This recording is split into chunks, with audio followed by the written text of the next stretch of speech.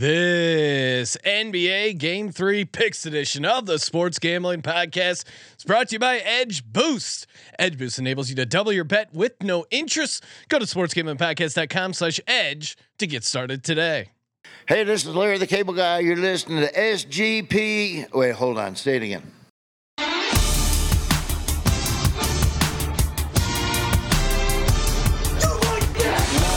Cox.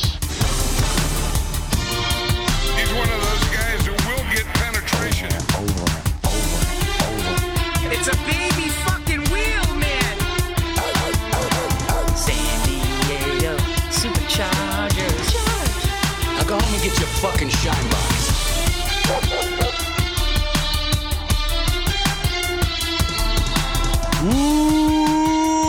Welcome everyone to the Sports Gambling Podcast. I'm Sean, second the money green with my partner in picks, Ryan, Real Money Kramer. What's happening, Kramer? Dog. Pretty amazing to see that football action on the ice tonight. There was some, there was some serious hitting going on. How about our Knights? Well, Ryan, unfortunately, you were on the Panthers. But it was a bad choice. My Vegas Knights. Shout out to Derek Stevens getting a lot of on screen time behind the glass. Knights off to a great start. We're going to be talking, hopefully get a little more hockey talk in later on in the week. How much do you think they paid for their patch on the jerseys and I guess those tickets behind the ice? Yeah, I don't know if it is Vegas. You know how that goes, Ryan. Everything's a hey, you pay for the patch, you get a little. It's genius because the hockey players would rather go down to the Circa than the they go to the Bellagio. Oh man, yeah. If you're a professional athlete, the Circa is kind of the spot, especially if you're a hockey guy, because I feel like the hockey guys are the lowest maintenance. They're man of the people. They would enjoy the scenery at Stadium Swim as many professional athletes would. It's rugby on ice. Very honorable. Just about throwing back some beers and having a good time. Ryan, we got an update from the YouTube chat. No sound. So hopefully we can get that figured out.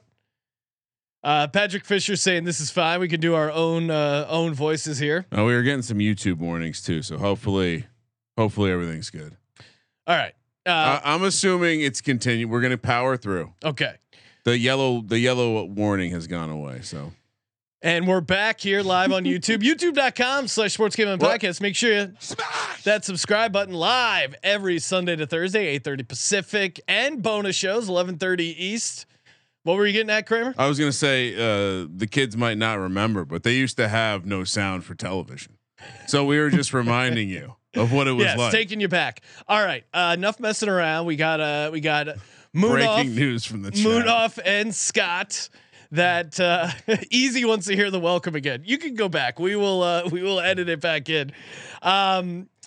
We got Moonoff and Scott going to be joining us from the NBA Gambling Podcast. Before we do that, Ryan, we do have this week's edition of That is a disgusting act. Sent in from the Promo Cactus on Twitter. Shout out to the Promo Cactus. I thought you were going in a different direction here. What do you mean? No, I know you sent me this as well, but I thought we were going to break in to discuss more gambling on our great league. Oh yeah. The Real Men of DGen with the Colts player. We can save that one. Okay. We got an NFL futures episode. Maybe we save that one. I thought you were going to call it a disgusting act because of our commissioner and what he's laid down a very clear law, guys. All right. Yes. All right. Do you want restart it? This is from the Stanley Cup game that we just saw, game 2. Everything's weird. Over and Biz, to your point about the trainer and the stick, he's got the biggest knob in the league. Yeah. So if you're the trainer, it's pretty easy to pick out what his stick looks like on the stick rack because his knob is so huge. Absolutely. Over and Biz, to your point about the trainer and the stick, he's got the biggest knob in the league. Yeah. So if you're the trainer, it's pretty easy to pick out what his stick looks like on the stick rack because his knob is so huge. Absolutely. Pretty easy to pick out which stick is his stick because he's got the biggest knob. I'm just picturing a knob rack. Biggest knob. It's like when someone says bag of dicks. I mean, you got a knob rack over there. And it reminded me when we had Gilbert on talking hockey, we were talking about hearing the word knob as an insult. Knob, really a 5-tool word. It's just so good. All right. Great use of the word tool. Hey, we're bringing the NBA guys on. Before we do, shout out to Edge Boost. Oh man, imagine if you use Edge Boost to get down on Kramer's bet of Joker of 40 plus points and what it was 10-1. And I also gave out Joker over 40 points, parlayed with the Heat money line. Imagine the opportunities. Again, that's what's great about Edge. It gives you a little chance to double down on your favorite bet, or again, you're hedging, whatever it is. It's great to have access to more funds for your bankroll, and it's not some sleazy loan shark. 0% interest. Imagine that 0% interest. Again, Edge Boost can also be part of a responsible gambling plan. You can set up daily, weekly, monthly limits across all your accounts from one place with the Edge Boost Visa card. Again, it's the world's first ever bet now, pay later Visa card. Highly recommended. Support SGPN and grow your bankroll by going to sportsgamblingpodcast.com/edge to sign up today. That's sportsgamblingpodcast.com/edge. Must be 21 years or older. Problem gambling. Call 1-800-GAMBLER. All right, let's bring on the guys joining us from the NBA Gambling Podcast, the MLB Gambling Podcast, the NFL Gambling Podcast. He does it all. Munaf, the Machine, Manji. What's happening, Munaf? Not much. I was just a little distracted because Kim Kardashian was wearing a T-shirt of her sister Kendall Jenner's all of her 5 ex-boyfriends and that play in the NBA. So I was just looking at I was just looking at that. I'll post it in our Discord. Oh, that's a great that's great. Speaking of pop stars and NBA stuff, I don't know if you've seen, but the Taylor Swift curse. Basically, every team that has also been a stop on Taylor Swift's tour has been knocked out of the NBA playoffs. Now, the Nuggets have a tour date coming up for Taylor Swift. Miami not on the Swiftie tour. How does she not? She's like the biggest. From what I understand, both my daughters aren't Swifties. So really, from what I understand, she's huge. Yes. How are you not doing Miami? How big are you if you're not doing Miami? Maybe it's not T Swift. Does she play the football stadium? Maybe. Maybe she. Maybe she goes to Florida State. Plays their state. I have no idea what her Florida plans are. More importantly, what's Munaf looking at that he's staring at the Kardashians? Yeah, he's got TMZ. It's on my Twitter feed. He prefers those boobs to these boobs.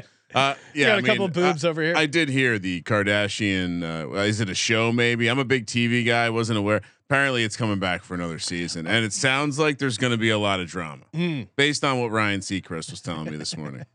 This man, he knows drama when it comes to hitting bets. Oh.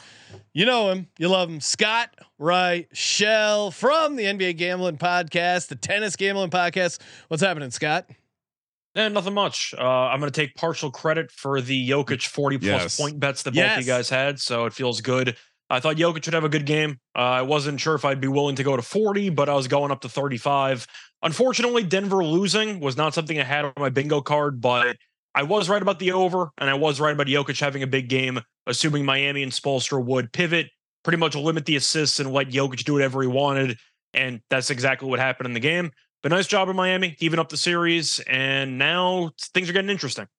Yeah. Not. And by the way, if the Clips team really wanted to do a deep dive instead of just blowing smoke up Sean's ass, which I appreciate that guilt coming out, but they really would have pulled the like 3 or 4 times earlier in the episode that Scott says Jokic could just score 40 whenever he wants. He's just gonna play. He just played around and score. He you called for 40 multiple times and then you backed out at the end. Scott got the ball rolling, and I think we all kind of, even though Scott was leaning more Nuggets.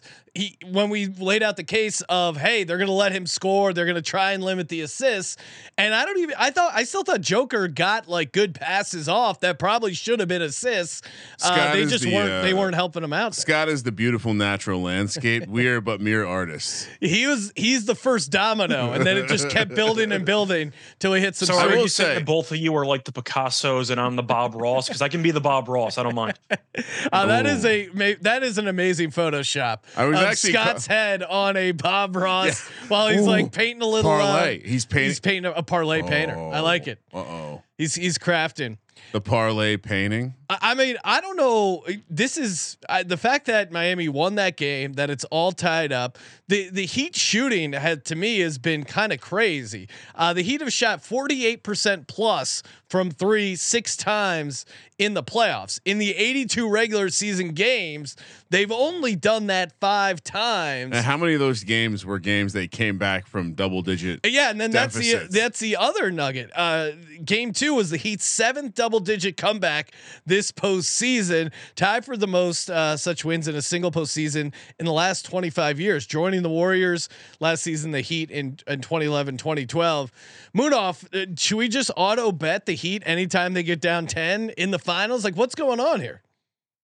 Team that doesn't give up, and I think this is a lot that we talked about on here on your guys' show and also on the NBA pod, is that Eric Spoelstra just does a fantastic job of making in-game adjustments, whether it's at the end of the quarter, whether it's halftime adjustments, and whether it's going into the fourth quarter. I mean, this Heat team, they don't give up, man. I mean, like you said, they've come back multiple times, being down double digits in the playoffs, and it just kind of tells you the character of this team. Like, they take on the persona of Jimmy Butler, right? And like they're going to play for the full 48 minutes, whether they're going to win or they're going to lose. And if they're down 10, I think you got to live bet them. And I think it's a great opportunity for you to make some money if you took the other side and you find a nice middle with the Miami Heat. But yeah, this team does not roll over, and I don't expect them to for the rest of the series. Great series to trade, Sean. These games have just been delightful to trade. No, I mean, if you're in game there, it does feel like there's some good opportunities. How long are we into the show? Both the inaudible and the audible portions, 10 minutes at least. Yeah. Has anyone mentioned the ref? I know Scott's a man of honor and he would never bring up the refs, but you two scoundrels who I'm sure I can. If you want me to, I can. I just, what's someone who made a lot of money on the last game, and I don't necessarily have a huge position overall on Denver for the series, and I do have an 18-1 ticket on Jimmy Butler for MVP. I thought what put the nail in the coffin and like hammered it like 4 times was when they called those two just bullshit ticky-tack fouls in the fourth quarter to then set up what would be a nice free throw shooting contest. Not saying this changes the game, but I was driving into the office that night and the radio broadcast of PJ Carlesimo, Doris Burke, and whoever the fuck. When that non-goaltending happened, I've never heard Doris Burke get more upset at the NBA, a league she loves. She said that is a horrible call at a horrible time. I hope the story isn't about the refereeing after this game. Scott, because some of the fouls were just boneheaded plays, like KCP fouling 3-point shooters, but some of them were interesting. And I would say what was most interesting, Daddy, why did the referee all the way across the court call that foul? Great question. I don't know. My 11-year-old daughter is seeing things that seem a little odd out there. And again, when you're letting them play early and then you're calling ticky-tack shit early in the fourth quarter, what are we trying to do? Again, I'm not the conspiracy theory, and we gave out. I think we were all on the over. What kills me is I laid this plan out like 2 weeks ago. The over ended up hitting, but it sounded like, by all accounts, every sportsbook needed Denver and the under. So I feel like a lot of places got killed. So maybe they weren't tied. Sean, I said Denver was going to crush in game 1, and then the Heat were going to come back. But then I completely was like, "Fuck this! I'm in on the Joker." Now I'm just pissed at the series now. Yeah. The ref. But by the way, who was the black official in the game last night? Brother Courtney Kirkland. Courtney Kirkland. He was the controversial guy that made the face when the bucket went in, right? Oh, I thought that was Eric Lewis.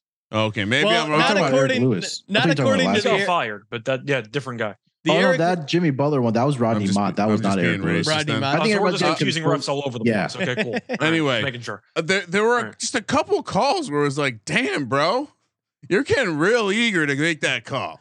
Scott, what was your take on the officiating last night? I thought they were brutal, if we're being honest. But I know game 1, people were going to talk about how, they balanced it out because Miami got killed in the free throw department in game 1. Once again, I just thought Miami wasn't being aggressive enough and they settled for too many jump shots. So I didn't think the officiating was that bad in game 1. Game 2, I know that Kramer just mentioned the start of the fourth quarter and how Miami, a jump shooting team, was in the bonus with like 9 minutes to go in the quarter. But forgetting about that for a second, you had the Jimmy Butler pass to Vincent where he's standing out of bounds and they just didn't call it, which turned into a free 3 points. You had the 3 possessions in the span of about 2 minutes in either the second or third quarter where Jokic complained about 3 separate calls in the span of about 30 seconds, and each call gave Miami the basketball. And I never saw a single replay on any of those plays besides the one with Bam going for a rebound where he knocked the ball out of bounds and they called it off Joker. But I saw 3 plays or so in a 2-minute stretch, which all went against Denver. And I didn't see a replay on 2 of those plays, and it all benefited Miami. I thought that was a little bit weird. And the goaltending, I thought it was an obvious goaltend live. Now on the replay, it looked closer, but I thought it was a goaltend. And I know you don't want to make the argument the same exact script would play out afterwards, but there's a huge difference being down 3 than being down 1 with about 10 seconds left. Yeah, but mostly the goaltend, you can't miss that call in that situation. The out of bounds call for Butler, you can't miss that one either. And once again, I'm sure you can maybe vaguely remember the plays I'm talking about with Jokic basically yelling at the ref 3 separate times in the span of 2 minutes in either the second or third quarter.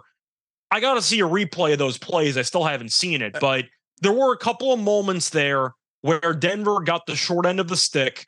The KCP fouls were fouls. They were just really dumb fouls, so I'm not even excusing those. But it did feel like Miami was getting some calls that maybe they shouldn't have gotten, and Denver didn't exactly get the friendliest of whistles the entire night. Look, I'm as someone who has officiated basketball games at the youth level, you got if it's okay. If anything with the goaltending, cool. You called nothing. It's always better to call nothing. The problem was they were sprinkling in a lot of calling of something. Did Mike Malone use his challenge? I forget because I hope he didn't. He had 2 timeouts left to end the game. Yeah, when I saw that goaltend, I go awesome as a Heat backer. But then I thought I assumed they were going to challenge that. I think he ended the game with his challenge. So I think some of that's on Mike Malone. I consume a fair amount of sports media. It doesn't seem like many people were like. It seems like the scab screenwriters are doing or script writers are doing a good job because it's not dominating the media. People are just talking about, oh yeah, this makes sense.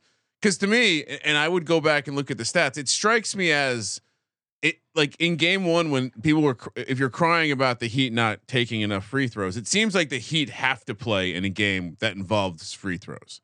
Like if neither team goes to the line, I'd imagine Denver wins 9 out of 10 of those games. So it seems almost like the Heat just need the referees involved. They need those free throws, those made buckets, so they can sit back and rotate through Spoelstra's defensive scheme. Which, by the way, he's showing again that fucking this nerd ass video coordinator that Pat Riley. He's Spider from fucking Goodfellas. He's Spider. He just never got shot in the foot. No one can figure out the zone. It's really pretty hilarious. Moonoff, if you're the Nuggets, what are you doing different going into game 3 here? Like what adjustments are you making? We saw Spoelstra started Kevin Love game 2, gave him some good minutes. I mean, Kevin Love defending Aaron Gordon, I think was a storyline. Mark Jackson talking about Kevin Love. What? He's staying in front of him? I again, that was very surprising to me. But what do you think? What do you think the Nuggets counter is here? I mean, I don't really think they need to make a lot of adjustments. But one thing I think that I said that if they played with a lot more pace like they did during the regular season, and Mike Malone had said this during the playoffs as well, is that they're at their best when they're playing with pace. Yeah, and I think they kind of got away from that in the second half of the game in game 2 and in game 1 as well, where Miami did make a little run there, but it was that second quarter really that they were playing with a lot more pace and really created that separation in that first half, and they just get away from it. So I think that if they continue pushing the pace, they can really I think it's just that one adjustment for this team, because we just talked about in game 2 some of those calls could have gone one way or the other, and we would be talking about Denver being up 2-0, heading back to Miami right now. So they only lost the game by 3 points. So I think if they just continue doing what they've done in the first 2 games, play with a little bit more pace, I think they're going to be fine. And I think that they can maybe carry that victory into game 3 and take it 2-1 lead. Mike, also Miami played like a near perfect first quarter. Yeah. My boy Max Strus just came out. I think he hit his over 8.5 in like 10 minutes into the first quarter. That's the other thing too. there's no way the officials of the 90s NBA are giving calls to these nobodies. Like there's an element of like, who the fuck are you, Duncan Robinson? Like you're flailing like that because you suck. You know, say what you will about Stern. He had like a strict policy when it came to who got good foul calls and who didn't. Don't touch MJ like that. Mike Malone post game said, "quote Let's talk about effort. This is the NBA Finals, and we're talking about effort." Malone said some Nuggets players were quote feeling sorry for themselves because they missed shots and it impacted the rest of the game. It did feel like there was some complacency. I'd sit him. Scott, would you sit Michael Porter? Sit him. But that's who he was talking about. Yeah. I mean, I feel like that's a pretty safe choice. KCP was trying. He was just trying too hard because he kept running into shooters on the 3-point line. Yeah. MPJ wasn't guarding anybody half the game. Yeah. But it really seemed to me, I know Kramer's mentioning the free throws. The disparity really wasn't that bad. In fact, Denver actually had 2 more free throws. I just thought some of the calls missed were kind of egregious. The real story for Miami is, can they hit 3-point shots? Because in game 1, they missed a bunch of wide open looks, mostly Strus, who went 0 for 9 from 3 in game 1. Game 2, he was great. Vincent was great in game 2. Duncan Robinson had a great stretch to start the fourth quarter. But to address your question initially, it really seemed to me like KCP and Porter Jr. like sabotaged the entire game for Denver, because I know Murray wasn't great, hit a couple of big shots late, still had 10 assists. Jokic was great. We already know that. But you're looking at the minutes that KCP and Porter Jr. gave them. Did they do anything the entire game? Like Porter Jr. at least had a double-double in game 1 because he had 13 rebounds. He only had 6 in game 2. He went 2 for 8 from the floor, 1 for 6 from 3. Was a negative 15 in 26 minutes. That's it. And Caldwell Pope was a negative 14, but he played 10 more minutes than Michael Porter Jr. I thought KCP was the worst player on the floor. Just simply put, he fouled out in 36 minutes. He was fouling shooters left and right, and he only attempted 4 shots.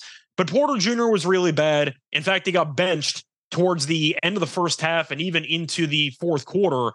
He committed that foul on Bam when Bam had a free run for a dunk.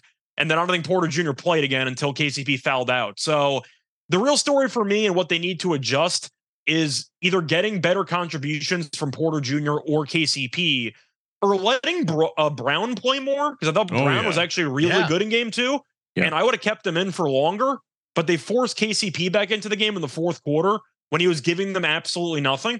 And then he immediately fouled 2 more times on the first 3 minutes he was back in the game in the fourth quarter. But for me, it really comes down to that shooting guard, small forward position. I would give more minutes to both Browns, Bruce Brown and Christian Brown, and I potentially give less minutes to Porter Jr. and KCP, or you hope either of them show up for game 3, because I think you'd agree that based on what we saw in game 2, they were easily the worst 2 players on the court for basically the entire night. You got to fight fire with fire, but get the tryhards out there. Like Porter Jr. made bad decisions and didn't try hard. Get him off the court. The dude's where the brown kid. Get the greenies out there. He's basically an NBA greenie. He's wearing fucking leggings like that. Like that's a greenie move if I've ever seen one. Like keep the legs. Great for your hammies. He's a bench player. He's got to keep everything warm. He's not used to playing all these minutes. He's going to overheat there. Look, I think you have to battle effort with effort. And that's the Heat's plan, right? They want to drag you out into the deep water, as Dan Campbell would say. Get you out there and bite your kneecaps. Ironically, Detroit, getting back to the NFL, they had like a really gutless defense that got run all over. But Tony in the YouTube chat, I think, brings up a great point, and we're kind of getting to it here. But it did seem like Miami's game plan was, hey, we're going to try and stop Jamal Murray. We can't stop the Joker. We're just going to try and stop Jamal Murray. If we can stop Jamal Murray, at least slow him down. That can kind of disrupt the rest of their offense, force Joker to be the scorer that he necessarily doesn't want to be, and that creates some good opportunities for them. Getting to game 3, we'll let you start off, Moonoff. What's the play here? The Heat once again are a dog. They just continue to be a dog regardless. They're not going to adjust the line. Heat are catching +2.5, +115 on the money line. Total sitting at 214.5. What's your take for the NBA Finals game 3? Yeah, I think I'm going to go with Miami here again. This line has moved from 2.5 down to 2 at home so far this season, or in this postseason. Miami as a home underdog, 4-0 against the spread, 3-1 straight up.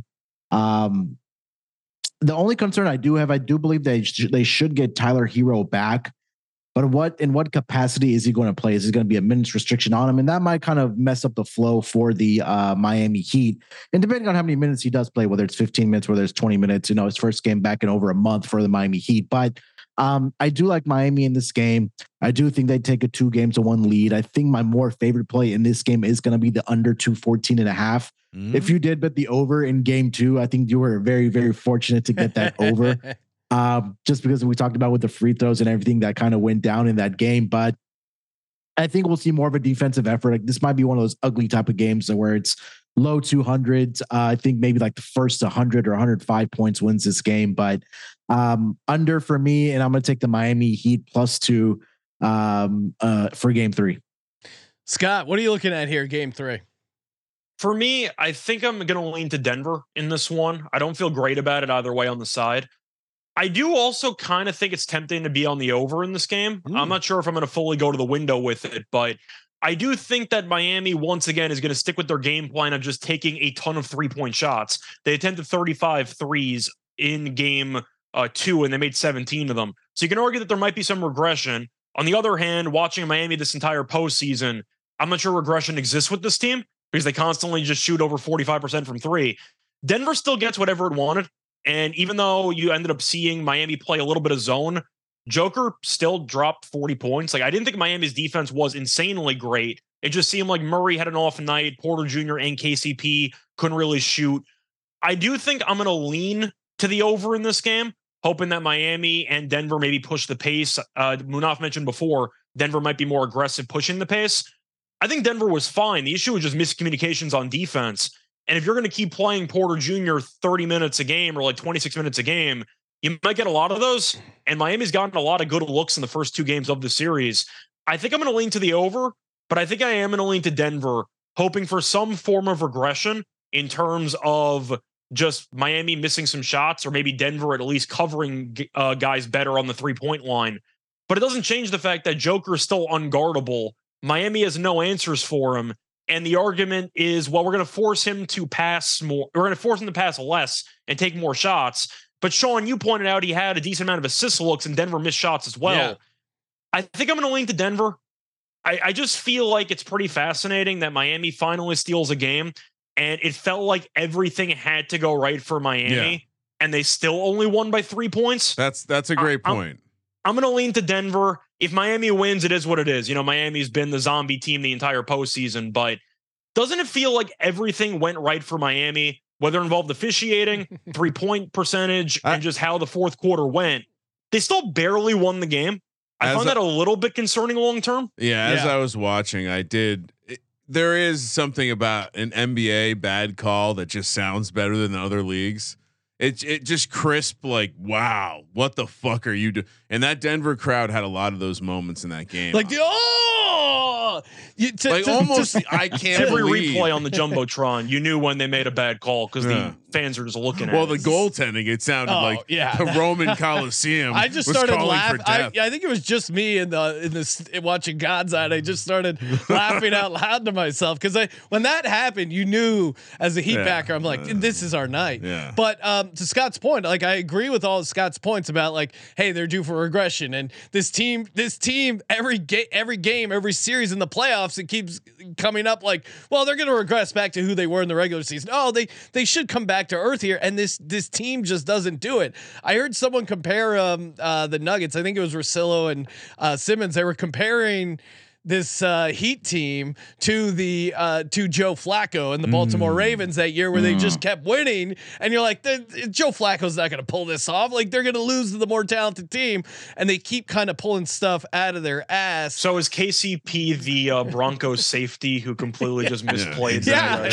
He was the guy. Yeah. Oh man, that was. I still remember poor Dick Olson. Yeah, we were hanging out with Dick Olson, who was a huge Broncos fan. He literally, we're out in LA, and he had already booked, like, in the early fourth quarter, his flight and hotel for the AFC Championship game back in Denver before the game was over. Fuck. Oh man, and he That's had his fault. He had a giant foam Broncos hat, and then he just passed out after the game, and it was a great. I do want to ask you, since I kind of brought it up, Do you think Miami could have played a better game? Like, where can Miami improve after what happened in game 2? It felt like Denver had a pretty mediocre game. They were up 15. Now, to be fair, a lot of those came in Cody Zeller minutes, and he'll probably never play again. So I'm not sure if Miami's going to change the dotation or not. But still, doesn't it feel like Miami basically played a borderline perfect game in the NBA Finals, and they still only won by 3, and Denver had a decent but not great game? I mean, Miami, I'll jump in there. Miami was up by 12 points with about 3:39 left. Oh, they were, and then they stopped. And they hit a couple shots, 3-point Denver stopped fouling on 3-pointers. Yeah, I mean, Aaron Gordon hit a 3-point shot, and then Jamal Murray hit another one. Actually, I think he hit 2 down the stretch. That kind of made it a closer game than it was. But yeah, I think that Scott, you're right that Sean talked about at the top of the show that Miami has to shoot 48+% from 3-point land for them to have success, and they've been doing it. I think we've been doubting this team all throughout the playoffs. I know we talked about in the NBA pod that, hey, against Milwaukee, nobody picked them, but here they are. They beat New York. They beat the Boston Celtics. They are now tied 1-1 going into game 3 of the NBA Finals. At what point do we stop doubting them and saying that, hey, they legitimately have a chance to win this championship? Yeah, I'm still giving them props. I just think it's a good zigzag theory opportunity. Sure. I feel like people are so low on Denver because they dropped a home game where Miami shot about 48% from 3 and were the beneficiaries of a couple of questionable whistles throughout the game. I do acknowledge Miami was up by a lot and Denver made the game very interesting late, but I think it's a good zigzag opportunity spot because you mentioned Hero might come back. Besides the potential rust, whose minutes is he taking? Because most of Miami's bench has been really good. Is he taking Martin's minutes? Well, it's interesting because I know Martin's been dealing with the illness that they said after game 2. So if he's still ill, maybe, I think he takes his minutes. Yeah, I mean, I think I guess as far as like what they can do to improve, I mean, obviously Butler is a scorer. I think maybe you can get a little bit more out of him. But to your point, you're right. Like everything worked. I mean, you're getting good buckets from Kyle Lowry and Cody Zeller. But again, that's kind of how they've been winning. And I guess the counter to that is, can we trust these role players around Murray and Joker on the road? Well, we'll see. I mean, obviously Denver's been pretty good in the playoffs, but going on the road, and you mentioned zigzag. Honestly, to me, the move is whoever loses game 3, bet them huge on game 4, because I just feel like this series is going to go back to Denver 2-2. And I'm kind of going back and forth as to whether the Heat win game 3 or game 4 or vice versa. Like I don't see it going back to Denver 3-1 either way. Well, I mean, let's think of it, because at this point, fully committed to the fact that it's fixed, or it's at least I said Heat in 7, baby, predetermined. So I think you have to have Denver win this game because you need to have Miami and Jimmy Butler in the underdog role. Well, the conspiracy theorists in the chat are pointing out that the entire public, I don't know if you want to look at the bet splits, Ryan, but he was saying it's really lopsided. Obviously, we're taping this Monday night. Of who? Denver. Denver. Okay. The public's on Denver right now. Again, who bets early? Sharps. Oh, okay. But so we're just the 4 guys banging our swords together right here. Of course, you got it all wrong. You got to wait for the referee report to see who's reffing. Then that's a fair point. I don't know what everybody's doing. Foster going to make an appearance? Who knows? But all I know is, once again, I know Miami's been doing this all postseason long, and they've been great. And once again, I'm not taking away from what happened in game 2. They did what they needed to do. They came back. I thought they were dead in the second quarter when they went on that massive run with Jokic being on the bench, and then Miami came back anyway. I'm just saying, if you need to shoot over 45% from 3 to win, and Denver can get 40 from Jokic and Porter Jr. and KCP can give you nothing, and Murray doesn't do much either, I do think that with everything that happened in game 2, it would suggest that Denver has a lot of room to obviously improve for game 3. And once again, if you want to lay 2.5, fading a team shooting north of 45% from 3, which in my opinion is the only way Miami is going to win, there might be some value on Denver. That's all I'm saying. I quickly want to jump in here.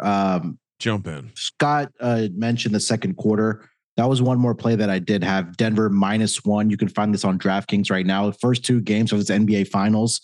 Game 1, Denver outscored Miami Heat 35-24. And then game 2, 30-22 in game 2. I think this is when Jimmy Butler does go to the bench for the Miami Heat. So I think that's something I'm going to continue riding with Denver -1 in the second quarter. Well, and we that would be the answer to the question. I think is Jimmy Butler has a game. He hasn't really showed up. He hasn't really done. And honestly, he had like a solid game. I thought Scott's right. He's hurt. He made some big shots in the fourth quarter, but he was kind of coasting for most of the game. Also made some bad shots. I thought. Honestly, if I'm Denver, figure out a way to attack him. That's the problem. He's sitting there in the corner, not doing shit on defense. You're putting no pressure on him, and if he is hurt, test him. Yeah. I'm going to give Butler a little bit of props on defense, though. I thought he did a good job on Murray. It seemed like he was kind of trying to deny a little bit on Murray. Now, with every offense nowadays, you're going to be setting endless amounts of screens. So I'm not sure how long he's going to actually guard Murray. But I thought Butler did a pretty good job in ball denial spots, which might actually pivot to a prop I was going to mention later. But I do like Butler under 25.5 points. Okay. I mean, if Miami's going to keep taking this many threes, and I don't know why Miami would change anything because they've been getting wide open threes the first 2 games. And now Butler spending a lot of energy on defense guarding Murray, and Murray did have an off night. I don't know why Butler would suddenly like go for 35 or Miami would pivot their entire offensive game plan. It seems like the plan is let Butler facilitate and we'll see what happens. Now Butler can go nuts from the floor. Maybe that's the case. But after what happened in game 2, why would Miami really change much of the game plan? I just think that Butler is going to be more of a facilitator. I might be tempted by the double-double or maybe 10 plus assists for Butler, but Miami just keeps chucking up threes and it's been working for him. So I think I'm leaning to under in Butler again. People are going to keep waiting for the over for Butler to hit. I still think he's injured. I think he's definitely playing through something, but it does seem like he's embraced more of a facilitator role in the series. Yeah, I'm with you. I like the prop that jumped out at me was Jimmy Butler over 6.5 assists.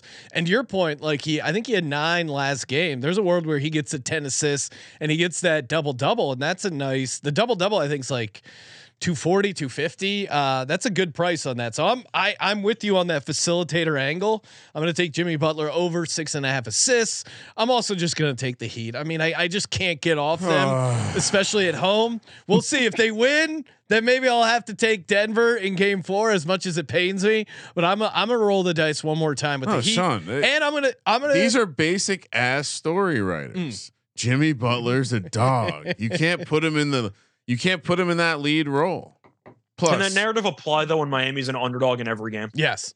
That's true. That is a good point. I'm just wondering because Miami in a corner, they're a dog. Well, they are getting 2.5 in game 3, so they are technically they're always the dog. It's crazy how they've been favored so few. The one time they were favored, they lost in game 4 against Boston. Against Boston. The one time. As far as your question about the betting split, so but I'm also going to be on the over. I do think Scott was mentioning Munoz even who likes the under pointed out the pace. And I could see this being slightly more pace. So I think that's good. Before I mention the betting splits, I did find a 98-1 little build a bet. Ooh. All right, because I have a 70-1 first basket play that'll. I wanted to throw it out early just to make 70-1 first basket. Yeah. Are you intrigued, Scott? I'm curious where you're going with this. Stay tuned. All right. You just blew Scott. I wanted to throw this out there to make sure everyone else was aware of the stakes we're playing for tonight. 40 points, 13 assists. For Joker. Murray 6 3-pointers. That's the crazy part. That's it.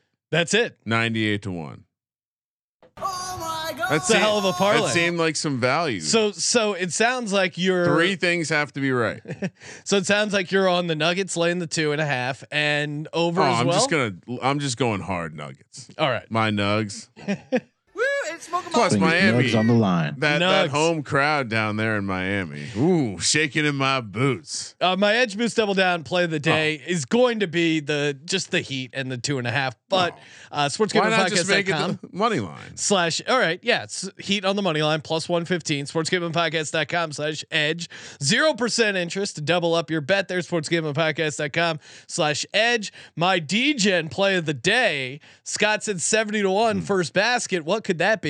First basket and the type of basket. So Kevin Love to score the first basket of the game, and it's a 2-pointer. No, I'm predicting a long jump shot just inside the arc. Kevin Love 70-1 What's his 3-pointer? I'm gonna price? say Kevin Love to dunk it on the first attempt. Well, That's got to be at least 100-1 at that oh, point. minimum. Yeah. Can he well, that dunk? was like James Harden had a first basket dunk against the Celtics. That was like off a similar steal odds. Yeah, in the first minute of the game. I will. Yeah. I will say That was if game you- 7, I think. yeah. If you missed it, Mark Jackson talking about Kevin Love's outlet pass ability was I mean He is the greatest outlet passer of all time. It's the strangest thing You- to have such a strong opinion and conviction around. It was. I mean, right. I think he's right, to be fair. I mean, Yeah. to be honest. No, he's not. He's not wrong. You're comparing him to like Wes Unseld, or you could probably throw Joker in there, but Joker's arguably the best passer of all time. It's either him or Magic. But yeah, I mean, Kevin Love's been a great outlet passer since UCLA. That was a storyline back then. So I understand it's like the most niche thing to praise somebody for. But It's I think very he was funny. right. I think Kevin Love might be the best outlet passer of all time. my So- favorite. Sean, you gotta brag about your outlet pass. I'm gonna, yeah, underrated outlet passer. My favorite moment from the announcers was, I don't know if you saw, but Gabe Vincent was there's a moment where Gabe Vincent was really sad that Kevin Love missed him on an open possession. Oh, gave him a hug. Yeah, and Kevin Love gave him a hug, and Van Gundy's like, "Oh, what are they hugging now? Because you're saying," he goes, "He missed the open basket. He said he's sorry. Like he should have passed it to you. We're hugging it out here." Van Gundy And it was is- Van Gundy, and the other announcers were just like, "Yeah, I guess we are." He's got 3 years before he gets canceled accidentally He's for gonna being a say grandpa. something. Yeah. It was just a hilarious old guy take. It was really great. Moonoff props. What's jumping out at you? Yeah, I put a little same game parlay together here. If you want to play them separately as well. You mentioned the Jimmy Butler assists. I took that over 6.5.